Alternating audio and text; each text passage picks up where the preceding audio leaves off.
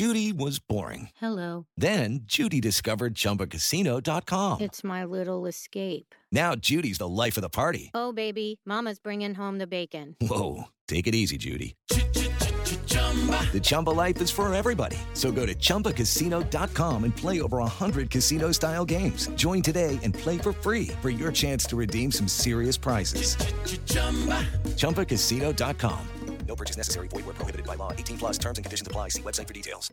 The following podcast contains explicit language.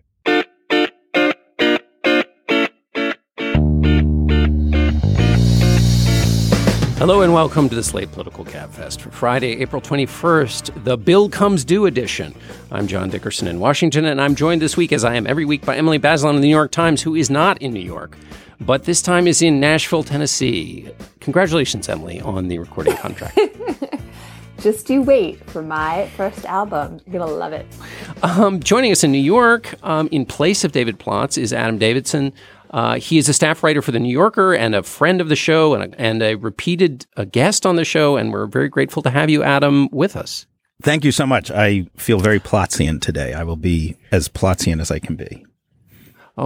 Oh dear. Well, for those viewers or listeners, sorry, who may have heard that, please don't run away. Adam's just kidding.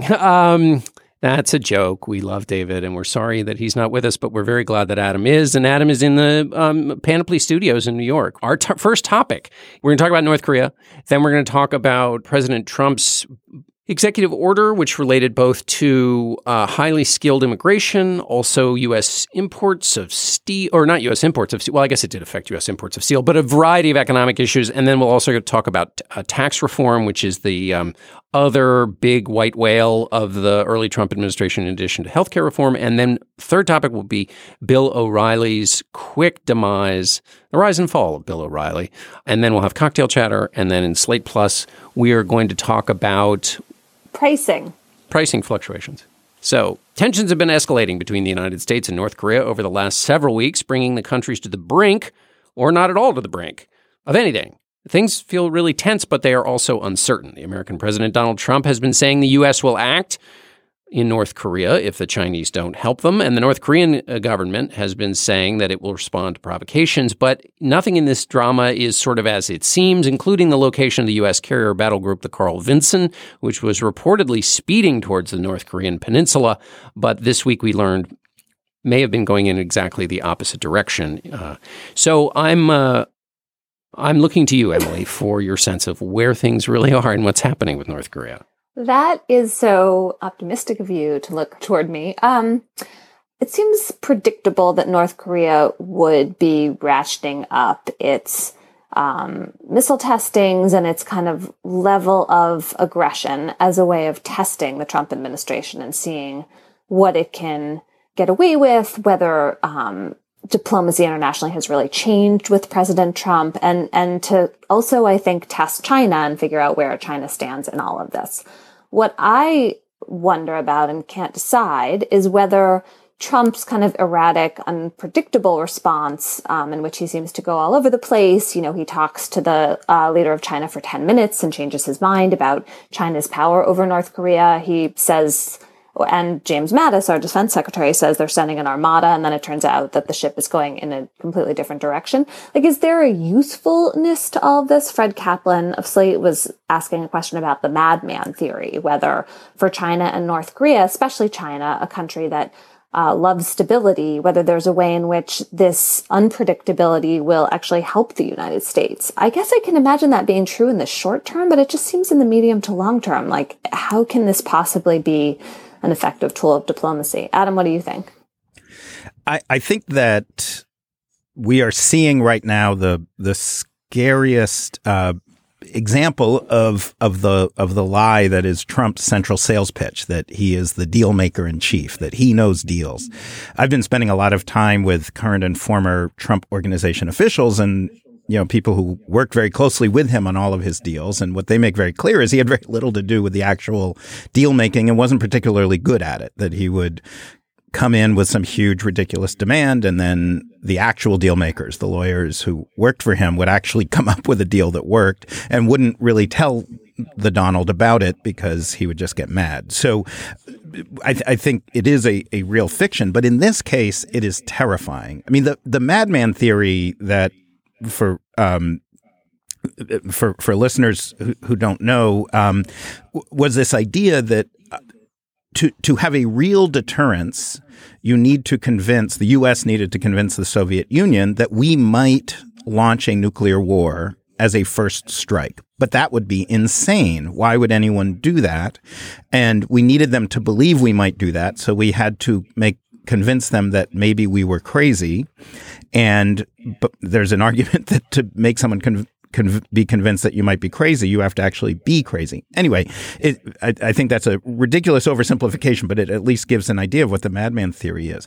The problem is it was situated in a fairly stable game theoretic environment in which you had two players with roughly equal size of strength, with roughly the same amount to lose, with who were facing off against each other. And it came out of, the game theory work of Thomas Schelling and others, that the conditions we have right now is we have a very small player in North Korea with outsized muscle who doesn't clearly have as much to lose in the sense that the Soviet Union did. And this is both specifically, it's a smaller country, but also it's a totally different power structure. I mean, there's something like from 12 to 400, depending on which political scientist you talk to, decision makers in the North Korean hierarchy who influence the outcome of any policy. And that's just a totally different construct than the complex decision making that happened within the Soviet Union and the US. So that's just my nerdy trying to disrupt that theory. But the core issue here is that Donald Trump, I don't think he is not situated within a stable game theoretic environment, and he doesn't actually understand the cards he has to play. He apparently recently didn't even understand who the leader of North Korea was. So I just want to poo-poo this idea that he is in any way the right man for this job, or in any way, no matter how much we want to argue it, is a stabilizing force. I think this is the scariest moment potentially in human history. I don't mean to be too dramatic, but right? That's not unreasonable. Well, yeah, well, I mean, you are dealing with an unstable country with an unstable leader in North Korea, and so even if the traditional madman theory, which I always felt like was a little over, I mean, it's a theory. I'm not the practical. Real practical use of it. In George W. Bush's administration, they used to sort of talk about Dick Cheney in this way, that you needed Dick Cheney to be, as one advisor put it at the time, the guy with the knife in his teeth and looking like he was going to push the administration way off in this direction, and that allowed in negotiations with various Middle Eastern countries a kind of, we don't want to go the Cheney way, so we'll have to do this sort of, agree with us here, or else the option is we'll go in this much more severe way. I think in this case, you obviously got a leader who nobody really knows how he's going to react and respond. And you have a double bluster here. So if President Trump is saying we're going to go it alone, there's some confusion about whether that's the administration position or that's where he is. And he's in a different place than a Secretary of State and Secretary of Defense. North Korea, on the other hand, has blustered effectively over the last over its history, which is to say it escalates tensions in order to get something from the West. So, Emily, I guess the question to you is, if this is newly dangerous, how does it get resolved? What's the best possible resolution? The best possible resolution. I mean, I guess, this is also depends whose interest you're thinking about here, right? I mean, from the position of the United States, we don't want North Korea to be launching missiles. We want them to be weaker and not a threat and to just kind of go away. But there's no reason that makes any sense from their point of view. And so then I look again to China to wonder how China is going to kind of negotiate between these two players on the international stage. And it seems like an opportunity for China to really show what power it has and also that it can be a stabilizing force. So I'm really curious about the role that China ends up playing here. And maybe I am looking to them and having faith in them just because it seems like both Trump and North Korea are not sources of stability, and stability seems like what is the most needed in this kind of situation. Adam, let me ask you about that, about China from an economic perspective, but also is this, so it's a double-part question. First, on the madman theory, couldn't it be possible that if let's say that there is design in the administration approach, that the madman theory is not designed to get North Korea to behave in one way or another, it's to get China to move. And so that China would respond to that. And then secondly, whether you buy that or not, what could the administration give China? What does China want that would get it to solve this problem for the administration? So this is another thing that really concerns me, John, is the conflating of North Korea with Chinese economic interests. Because I think it gets to a fundamental misunderstanding that Donald Trump has about how global trade works and how the U.S.-China economic relationship exists. I think, in my mind, it's fairly well established that Donald Trump has this zero-sum view of trade. And Trump's mental model is he has some hidden pile of treasure that he can either give or not give to China. And the Chinese know that's not true. The Chinese understand that that effectively, economically, we grow together or we fall together. There's no quid pro quo arrangement. There's no a little more of this, a little, you get a little more or we get a little more. There's no fixed pie that we're sharing slices of. That might exist on the margin in the short term, but in the big picture, that doesn't exist at all. And so I think that by him arguing that, he is, on the one hand, weakening his leverage with China because he's imagining leverage that doesn't actually exist. And on the other, he's conflating two very different issues. North Korea sending a nuclear missile to San Francisco, China doesn't want that for all of its own reasons. Getting a slightly larger share of the global steel market is not high on their list. So it just feels like more part of the mix of an ignorant administration flailing in stupid ways and ineffective ways when time and strategy have never been more important. But I'm surely China wants something, and we want China to do something. So even if the president has it wrong, is there something that will induce China, which has the better chance of stopping North Korea than the U.S. does? I mean, at least non-militarily. I mean, I guess, he's threatening punitive tariffs and anti-dumping on certain specific sectors of the Chinese economy, like steel. That would have some small local impacts on the Chinese economy. I don't think there's much he can do macroeconomically. China's core macroeconomic concerns, I would say, have much more to do with maybe the Federal Reserve. So, I mean, I guess if he said, I'll get rid of Janet Yellen and put some inflation hawk in, that would scare them. On the margins, we could open up more to Vietnam, to Bangladesh. I mean, the TPP was really the one big shot we had at fundamentally rearranging the global economy in a way that China would not have liked, but he already did what China wanted in that case by canceling the TPP. So I don't, it's not that he can't do anything. I mean, there certainly are individual Chinese businesses or even entire Chinese economic sectors that can profit. But in the big macroeconomic picture, I don't think China's key macroeconomic concerns have anything to do with things that the U.S. president has control over. So, Emily, North Korea has always been out there.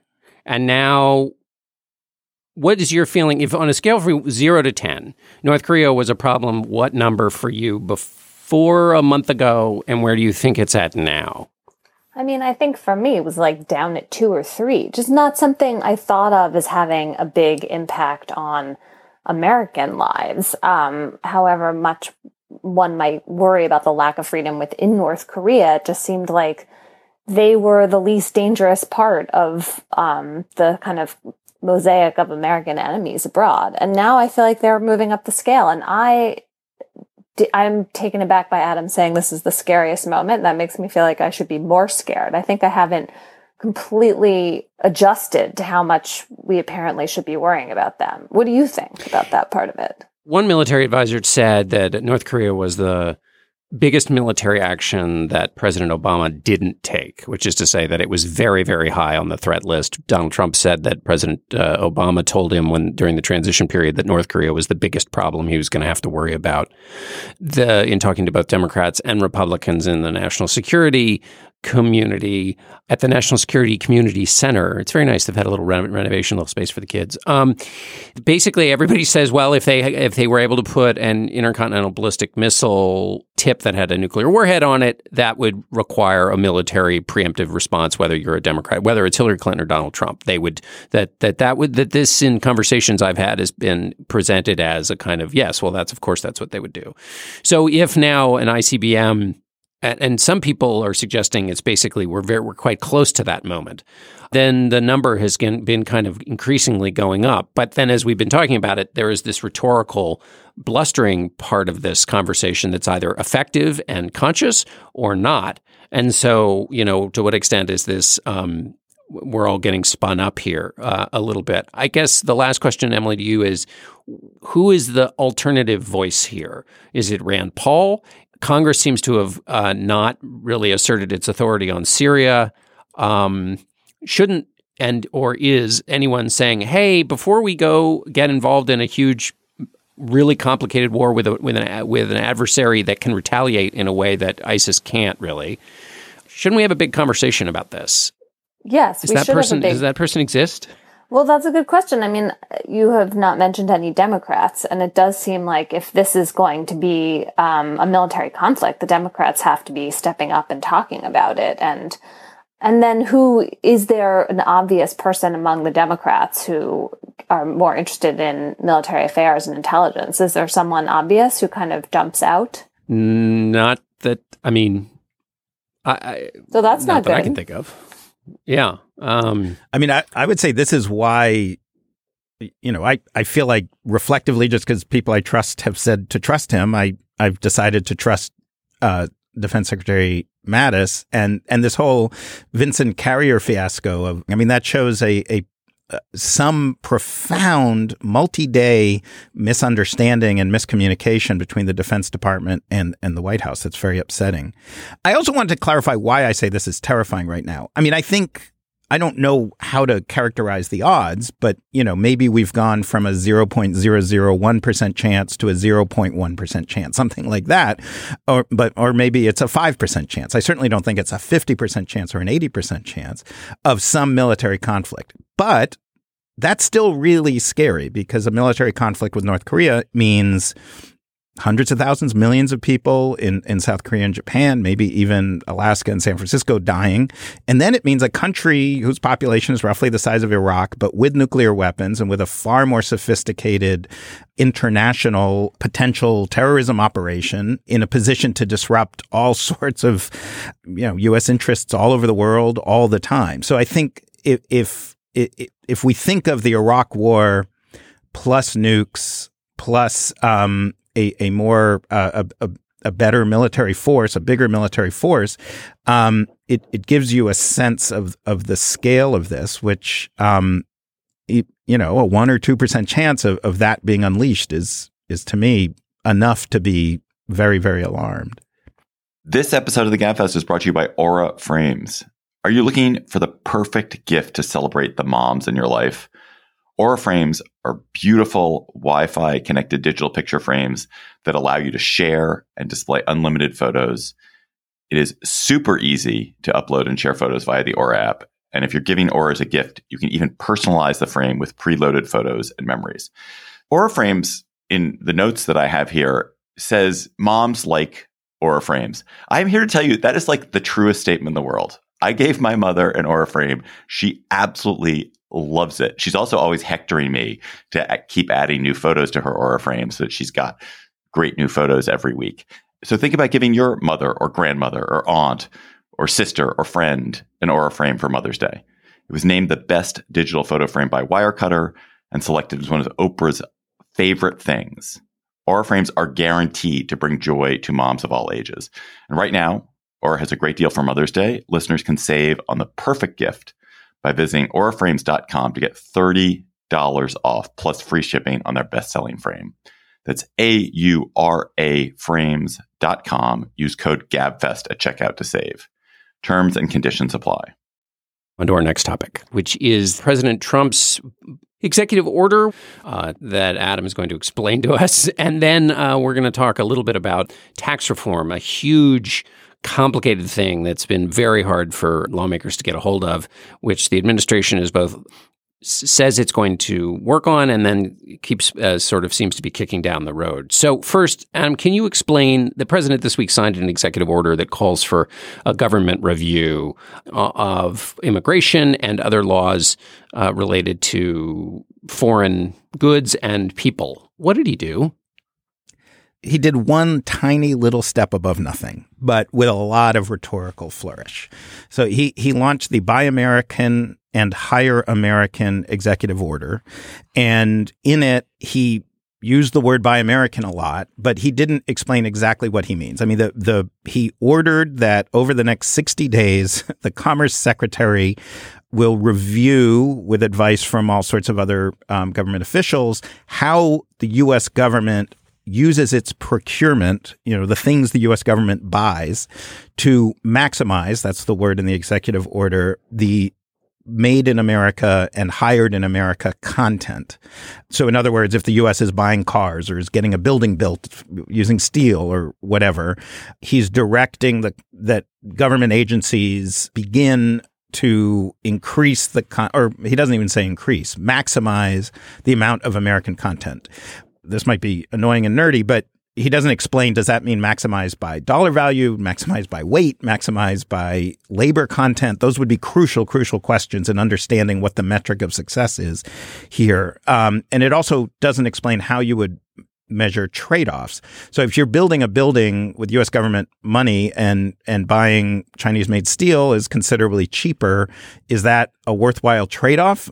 Steel plants in America employ very few workers, so you'd have to buy an awful lot of tons of steel to add a significant number of jobs. So it was an opportunity for the president to have his face and the words Buy American, Hire American, but there really was very little content. And what he did it at Snap-on Tools, a tool manufacturer that has been aggressively shifting its manufacturing overseas. I have no problem with that. It just makes it an odd place to have a Buy American, Hire American campaign. And then he tacked on even more vague language about the H-1B visa program. So the H-1B visa program allows exactly 85,000 visas to be issued, 20,000 to people with a master's degree or higher, 65,000 to others to come to America and work for a temporary period. It largely goes to people in the computer industry. And then there's also, it allows basically an uncapped number to be hired by nonprofits and universities, which allows us to bring professors and others over to the U.S. The H-1B visa program has gotten way more attention over the years than it should. I mean, it's 85,000 people. I looked at the numbers yesterday from the Bureau of Labor Statistics. Every single working day in America, roughly 10,000 people are hired in computer-related jobs. There are 4 million computer-related jobs in the U.S. It's growing much faster than the economy overall. In that context, 85,000 foreign workers it's statistical noise. It's irrelevant.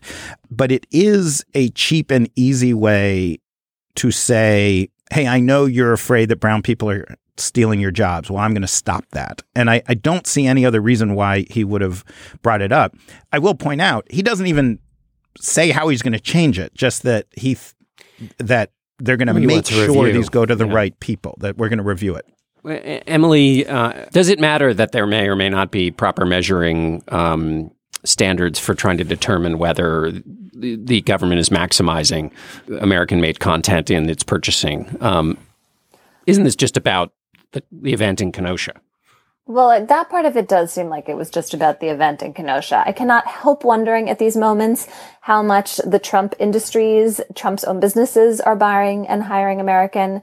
Maybe that is a kind of petty response, but it just seems like if you're going to be preaching this, you got to be starting at home. And I don't think that's necessarily happening in the slightest.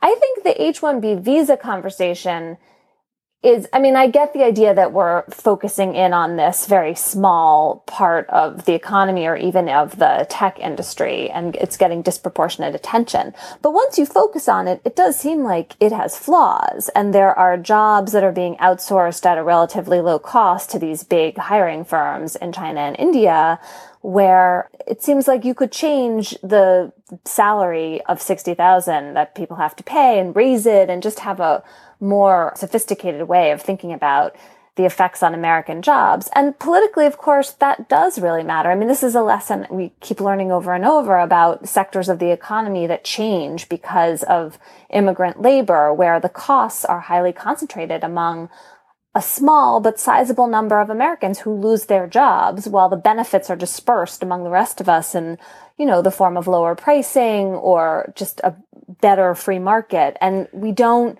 realize those gains in a way that offsets the political cost of those lost jobs. So I feel like it's important to be sensitive to that. I mean, Adam, what do you think about that part? Now I get to be Plotzian and say, boy, Emily, I could not disagree more strongly. Okay. Yeah, in my view, in the view of a lot of economists, there's some threshold. It's probably somewhere. Oh, you're going to call all the economists down on your side. Yes. And, but I think, my 5-year-old son might agree with you, possibly, and other kindergartners. Thanks. I'll take it. Okay. All right. So there's some threshold in America that probably is somewhere around the 80th percentile. So people who make, say, over $70,000, $80,000, $90,000 a year, something like that, where there's actually a thriving economy, the upper middle class, where there really is what we think of as the American dream. People, you go to college, it might take a little longer to get started, and there might be a lot more volatility, but you are going to have increasing wages. You are going to have a fairly bright future. And that's not to say that happens to everybody. That's not to say there aren't people who fall between the cracks. And then there's a much larger economy that's, say 80% of the country where wages are stagnant, where wages are falling. And for lack of a better way to describe those are people who only have a high school degree or have a very low value college degree. So say a non-exclusive college and got a degree that doesn't add a lot of value. And they are living in a very different America, much harsher, scarier America. Computer scientists are about as lucky a group as exists in America. And I'm not saying, I'm sure there are people listening and, there was a really tough period in the 90s and early 2000s where there was a big disruption in the kind of computer science that was needed, and a lot of computer programming jobs went abroad. But as a group, you have 4 million people with thousands of new jobs every single day. You have an unemployment rate of around 2%, effectively full employment. This is not what we need to be worrying about. And choosing this as an issue, in my mind, can only be explained as brown people are stealing your jobs. It's only part of a xenophobic argument. It's a stand-in, a wedge issue. I don't see any economic logic that would lead you to focusing on outsourcing of computer science jobs. That is about as safe an island as exists in the U.S. economy. Well, those are the winners. Aren't they just tweaking or isn't part of it tweaking the entry qualifications that he wants to do it based on merit rather than on a lottery? Does that matter? It's fine. I mean, it's kind of like the negotiating with China issue. These are minor, small tweaks that might make sense. Sure, the H-1B visa program is far away not ideal, and I would be on the side of radically increasing it, giving it to hundreds of thousands of people, not just 85,000 people. And I don't inherently have any problem with tweaking it. It's just it has nothing to do with the core labor market issues that exist in America today. It is nothing to say to working class white voters who feel that their jobs are being outsourced. It is not a serious statement. Before we move on to our third topic, we're going to take the second half of our second topic, which is tax reform. So the president did what he did this week on perhaps just entirely symbolic grounds. They've got 150 days to do this review, so maybe we'll see in 150 days if there's anything other than symbolism. But Emily, what do you think the reason in part that the president was doing what he was doing this week with an executive order is that he's been stymied in Congress, and he's been stymied by the courts as well. And so he, like President Obama before him, is doing what he can with the pen and the phone, as President Obama used to say, to show that he is an active, engaged president. But tax reform is this other issue that's out there that the White House has identified, that Paul Ryan has identified. What do you think, given what happened with healthcare, the chances are that this is going to happen and be a political success and is worth? Well, like, why do this? Why do it? Well, they promised it. They talked a lot about it, and this is one of the main priorities for Republicans taking control of the government. And if they don't produce something worthwhile, their whole case for why they should be running the country seems just infinitely weaker. So I keep thinking they're going to pass something. It's not going to be the, real top to bottom tax reform, overhaul of the whole system that was talked about during the campaign. That just seems like a pipe dream, so complicated, implicating so many different interests, so many lobbying groups. And yet one would think they'd be able to come up with some kind of much more simpler tax cuts for corporations and for wealthy people, which is the kind of Republican stand-by tax initiative. I mean, I don't think there's evidence that it's going to stimulate the economy in some grand way. And politically, if they do that smaller version, then it really just seems like a giveaway to the rich. That seems like a big gift to give to Democrats. But I can't believe they're not going to try to pass something and then convince people that it has these wider benefits. Adam, we're never going to be able to plumb the whole depths of this topic, in part because we don't really even know what tax reform looks like. But just briefly, there is a lot of people want tax reform who are from all different areas. Give us the policy case for tax reform. And then obviously tax reform has been used by Ronald Reagan and by John Kennedy as a way to actually sell tax cuts and sometimes sell them and sometimes hide some of the deficit and debt effects of tax cuts. So just give us your thumbnail view of how you think this goes down and what we really mean when we're talking about tax reform. So when I hear the word tax reform, and I think in at least the academic literature, tax reform means the system by which taxes are raised, the whole way of taxation. So in the U.S., we're heavily reliant on an income tax and a corporate income tax, whereas in Europe, it's a value-added tax. And that's a fundamentally different kind of tax. It taxes people at different points in the economic cycle. It has different impacts.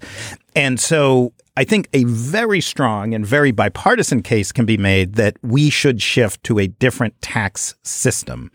And I think you could get a lot of people from progressives to libertarians to agree that our system is pretty lousy, and something that taxes something more like a value-added tax where you're not simply blanketly taxing income on individuals and corporate profits, but you're actually taxing everywhere that value is added. And I don't want to get into all the technical reasons, but the general view is that would be far less distortionary.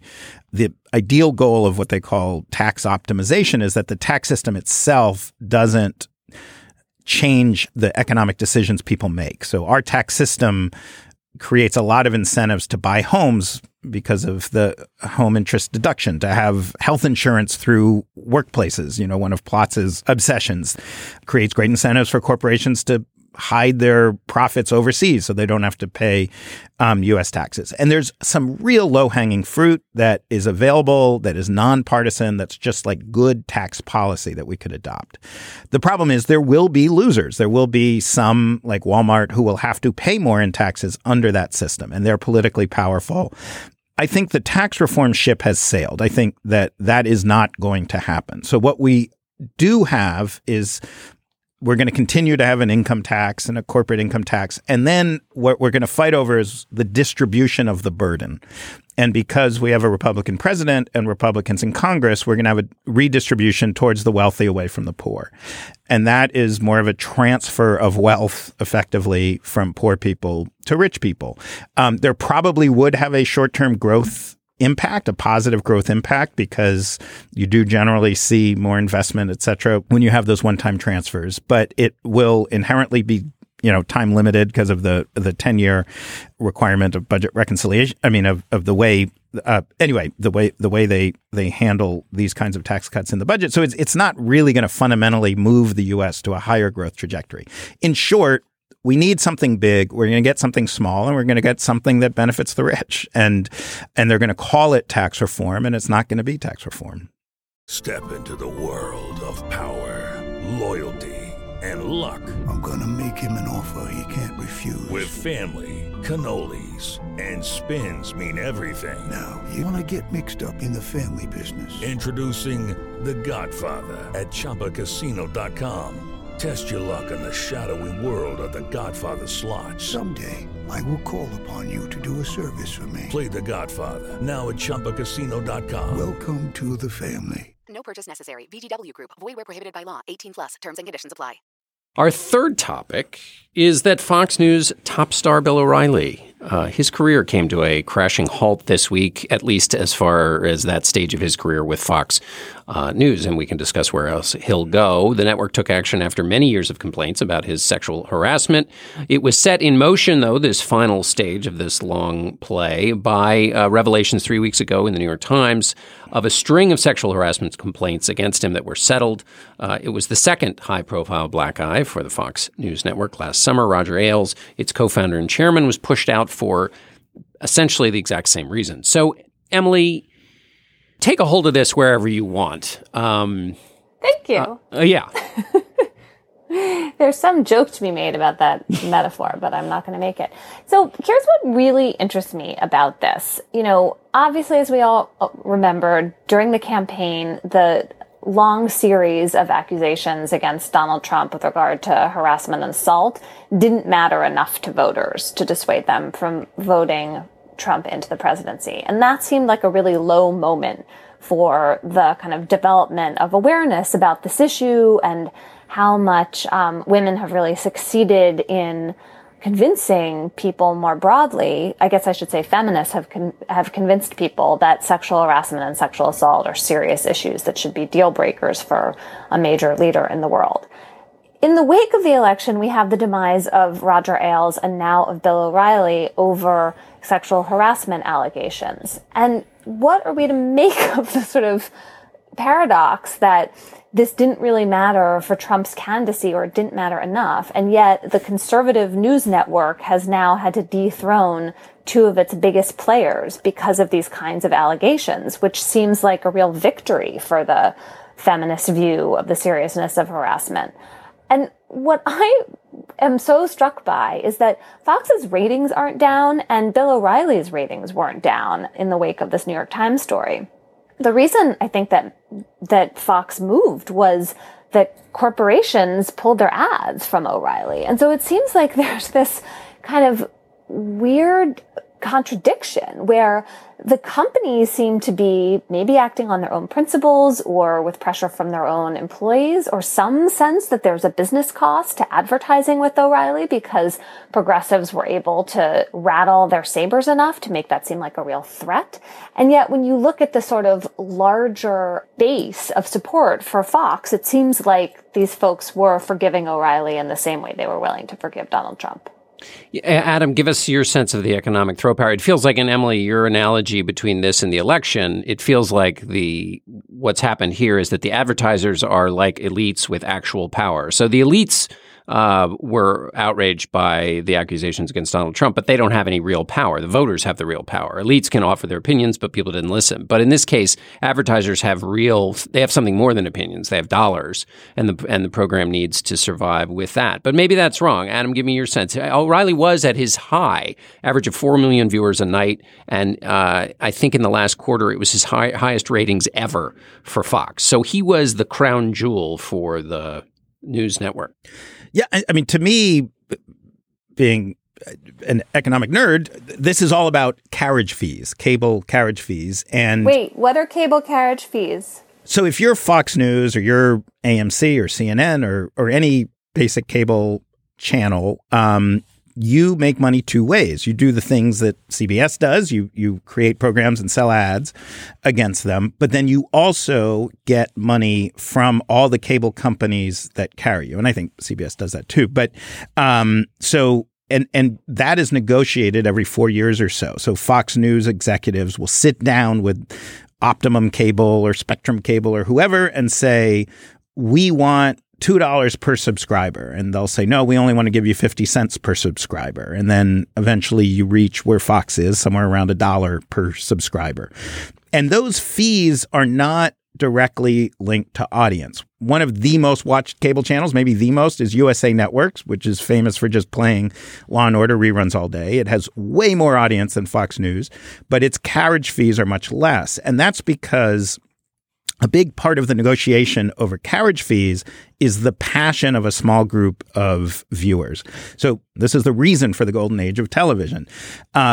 You love Mad Men, or you love The Walking Dead or whatever. These aren't huge audiences by traditional broadcast standards, but they're passionate, excited audiences. This is why the Mad Men finale took place over 2 years, so that they could spread it over 2 negotiating periods. So the carriage fees are, in a sense, the monetization of passion. So 4 million viewers is a lot for cable news, but it's very little for the world of broadcast. But who better in the world at stoking outrage than Bill O'Reilly? You know, you could imagine if any local cable company even considered not carrying Fox News, Bill O'Reilly could instantly have massive protests in everywhere that cable company is, saying you're part of the left-wing agenda, blah, blah, blah, blah, blah. I looked at the economics of Bill O'Reilly's show itself. It makes about $100 million a year. His salary is $20 million. Tucker Carlson has been performing less well, but not that much less well, and presumably makes less than Bill O'Reilly does. So the direct advertising loss due to Bill O'Reilly might be $10, $20, $30 million. That's not a lot. The corporate parent, 21st Century Fox, makes, $30 billion a year. It's not a significant amount that should occupy our attention in this way, or occupy the attention of the Murdoch family. It should have been a fairly trivial decision. That being said, losing this force for cable fees, that will cost billions of dollars potentially to the corporate parent. So you're basically saying the economics of the advertisers pulling out shouldn't have mattered, and all the energy should have been in the other side. So then why bother with this? So there's no economic argument for getting rid of O'Reilly? Oh, no, sorry. I do think there is an economic. So in those negotiations, it wouldn't just be O'Reilly protesters fighting against Fox News channel carriage fees being lowered. It would be anti-O'Reilly forces arguing for them to be lowered. It would have made that whole process more fraught for Fox in ways that I think counteracted the keep O'Reilly. So I do think this was a long-term sensible economic decision. I just think it was rooted more in the nature of carriage fee negotiations than in advertising. Got it. Emily, give me your legal read on the agreement that existed before, that the New York Times wrote about, that existed before the accusers came. Fox and O'Reilly paid out $13 million basically to settle. They were supposed to keep silent. Was that a fine, legal deal, or was there something fishy with that?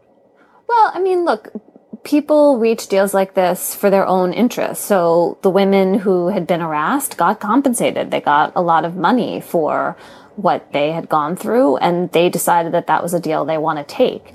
When you sign a non-disclosure agreement like this and you can't talk about what happened to you, and then as a result of your not telling your story, the person who is allegedly doing it gets to continue doing it, that's not a social benefit. So I do think there's a way in which the non-disclosure part of these agreements are a sellout from the point of view of, women who have, like I said, I mean, you have your individual interests of getting compensated, and then you have this question about whether speaking out is going to potentially protect other people. And that's what you choose not to contribute to when you sign one of these agreements. I mean, obviously the history of this is complicated because in the past, and it may well be true again, there have been a lot of costs for speaking out, and women have worried about putting themselves forward and all of the backlash. I mean, we all still have Anita Hill in our minds, or at least it's hard to completely shed that image of someone whose own reputation really gets shredded in the course of these kinds of allegations. So obviously there are reasons for not coming forward, but when those reasons are purely financial, that's a problem, socially speaking. Do you think these kinds of agreements can ever really hold, that doesn't it just always basically get out? And does that change the way these kind of arrangements would be made in the future for either companies or for people who are worried about speaking out and the cost of that? Well, I don't think things always get out. I mean, I think when you have a very high profile, potentially explosive situation like this, where there would be a ton of media interest if a story could get told and confirmed, then yes, we are seeing some stories get out. But companies wouldn't ask employees and sexual harassment complainants to sign non-disclosure agreements if they thought there was nothing to be gained here. So I think that they will continue to be a real part of this landscape. Just talking to lawyers who negotiate these kinds of agreements, I don't think they're convinced that the fact that O'Reilly and Ailes have been taken down despite these non-disclosure agreements means that, the confidentiality clauses are going anywhere.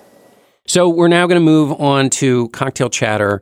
Adam, what is your cocktail chatter this week? So I had another cocktail chatter, but this conversation has made me want to ask you guys a question. I feel like we journalists are facing a problem, which is how do we deal with talking about President Trump and policies? And I think that was emblematic in our conversation about North Korea and the economics, where, I do truly believe his economic policies are horrible, but I also feel like I become a scold and increasingly talk to a smaller number of people. And so I will be having cocktails this weekend, and I will probably be having cocktails with a bunch of journalists, and I will probably talk about that. So that's why I justify this as a cocktail party conversation. How are you wrestling with that? Is there anyone who you think is doing a really good job of threading this needle? No. I can't think of anyone off the top of my head. Can you? Well, I think people are either too much like me or too much giving credence and sort of trying to treat him. I mean, I guess I'll jump on the Maggie Haberman bandwagon and Glenn Thrush at the Times as people who are taking him both literally and seriously. I think it can be done. I mean, you have to take account for what a president does. So a president does something, and then you have to take account for a way in which it's operating. There's a policy context and there's a political context. In this case, the political context is clear. He has a base to whom he is sending signals, and this is a very strong signal to people who put on steel-toed shoes in the morning, that whether the policy benefits of what he's doing are going to directly affect and benefit them, they see a guy out there swinging in their interest. And that matters. They were the ones who helped him win the election. That's a group that Democrats feel they have lost touch with, and that's a group that feels they've lost touch with the Democratic Party. I mean, Adam, are you also talking about tone? Yeah, I mean, there's a tone. I mean, I do truly in my heart believe that we have an incompetent racist with a staff of similar people making horrible choices. I feel like the tone I want in everything I say and write is, oh my God, this is crazy.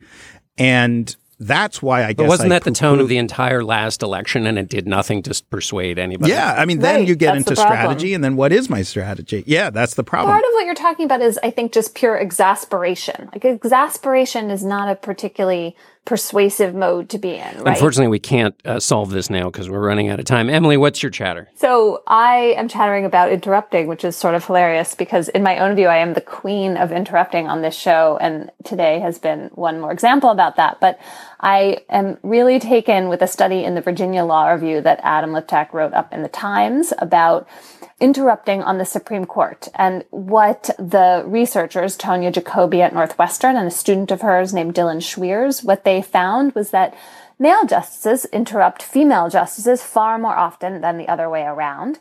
And conservative justices interrupt liberal justices more than the other way around. I fear that I like the study merely because it confirms all my own biases, but I was particularly struck by one detail, which is that the chief interrupter-interruptee pair on the Supreme Court were Scalia and Breyer, in which Scalia was just could not stop interrupting Breyer during Scalia's years on the court. And that pair towers above all the other interruptions going on the court. And I can't imagine it did not drive Justice Breyer slightly mad. But it is just a little delicious to remember Scalia in that mode. And then the last thing about this study that's really enjoyable is when you're a lawyer appearing before the Supreme Court, there are rules. You are not supposed to interrupt the justices.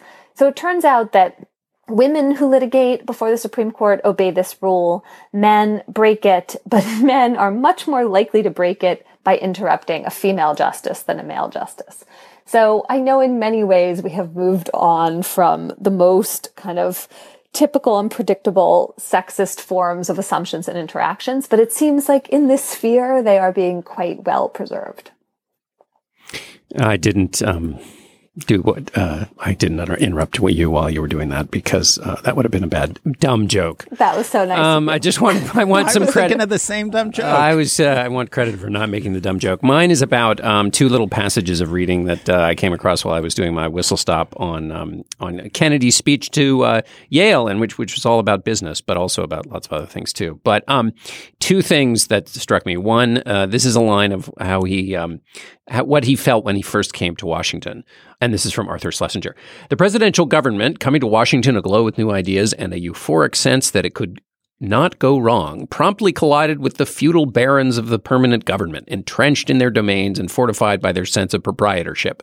And the permanent government, confronted by this invasion, began almost to function as a resistance movement, scattering to the marquee in order to pick off the intruders. This was especially true in foreign affairs.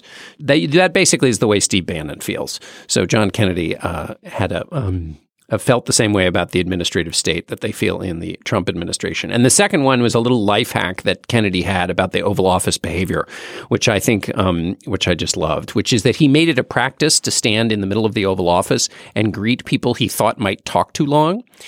And then he would, as they were talking, drift towards the door and then open it whenever he'd heard enough. And that got people out of the Oval Office. So those of you who are chief executives with fancy offices, you might start employing that life hack to shorten the conversations. Our intern is Kevin Townsend. Our producer is Jocelyn Frank. Steve Lichtai is executive producer of Slate Podcast. Andy Bowers is the chief content officer for Panoply. The Slate Political Gabfest is part of the Panoply Network.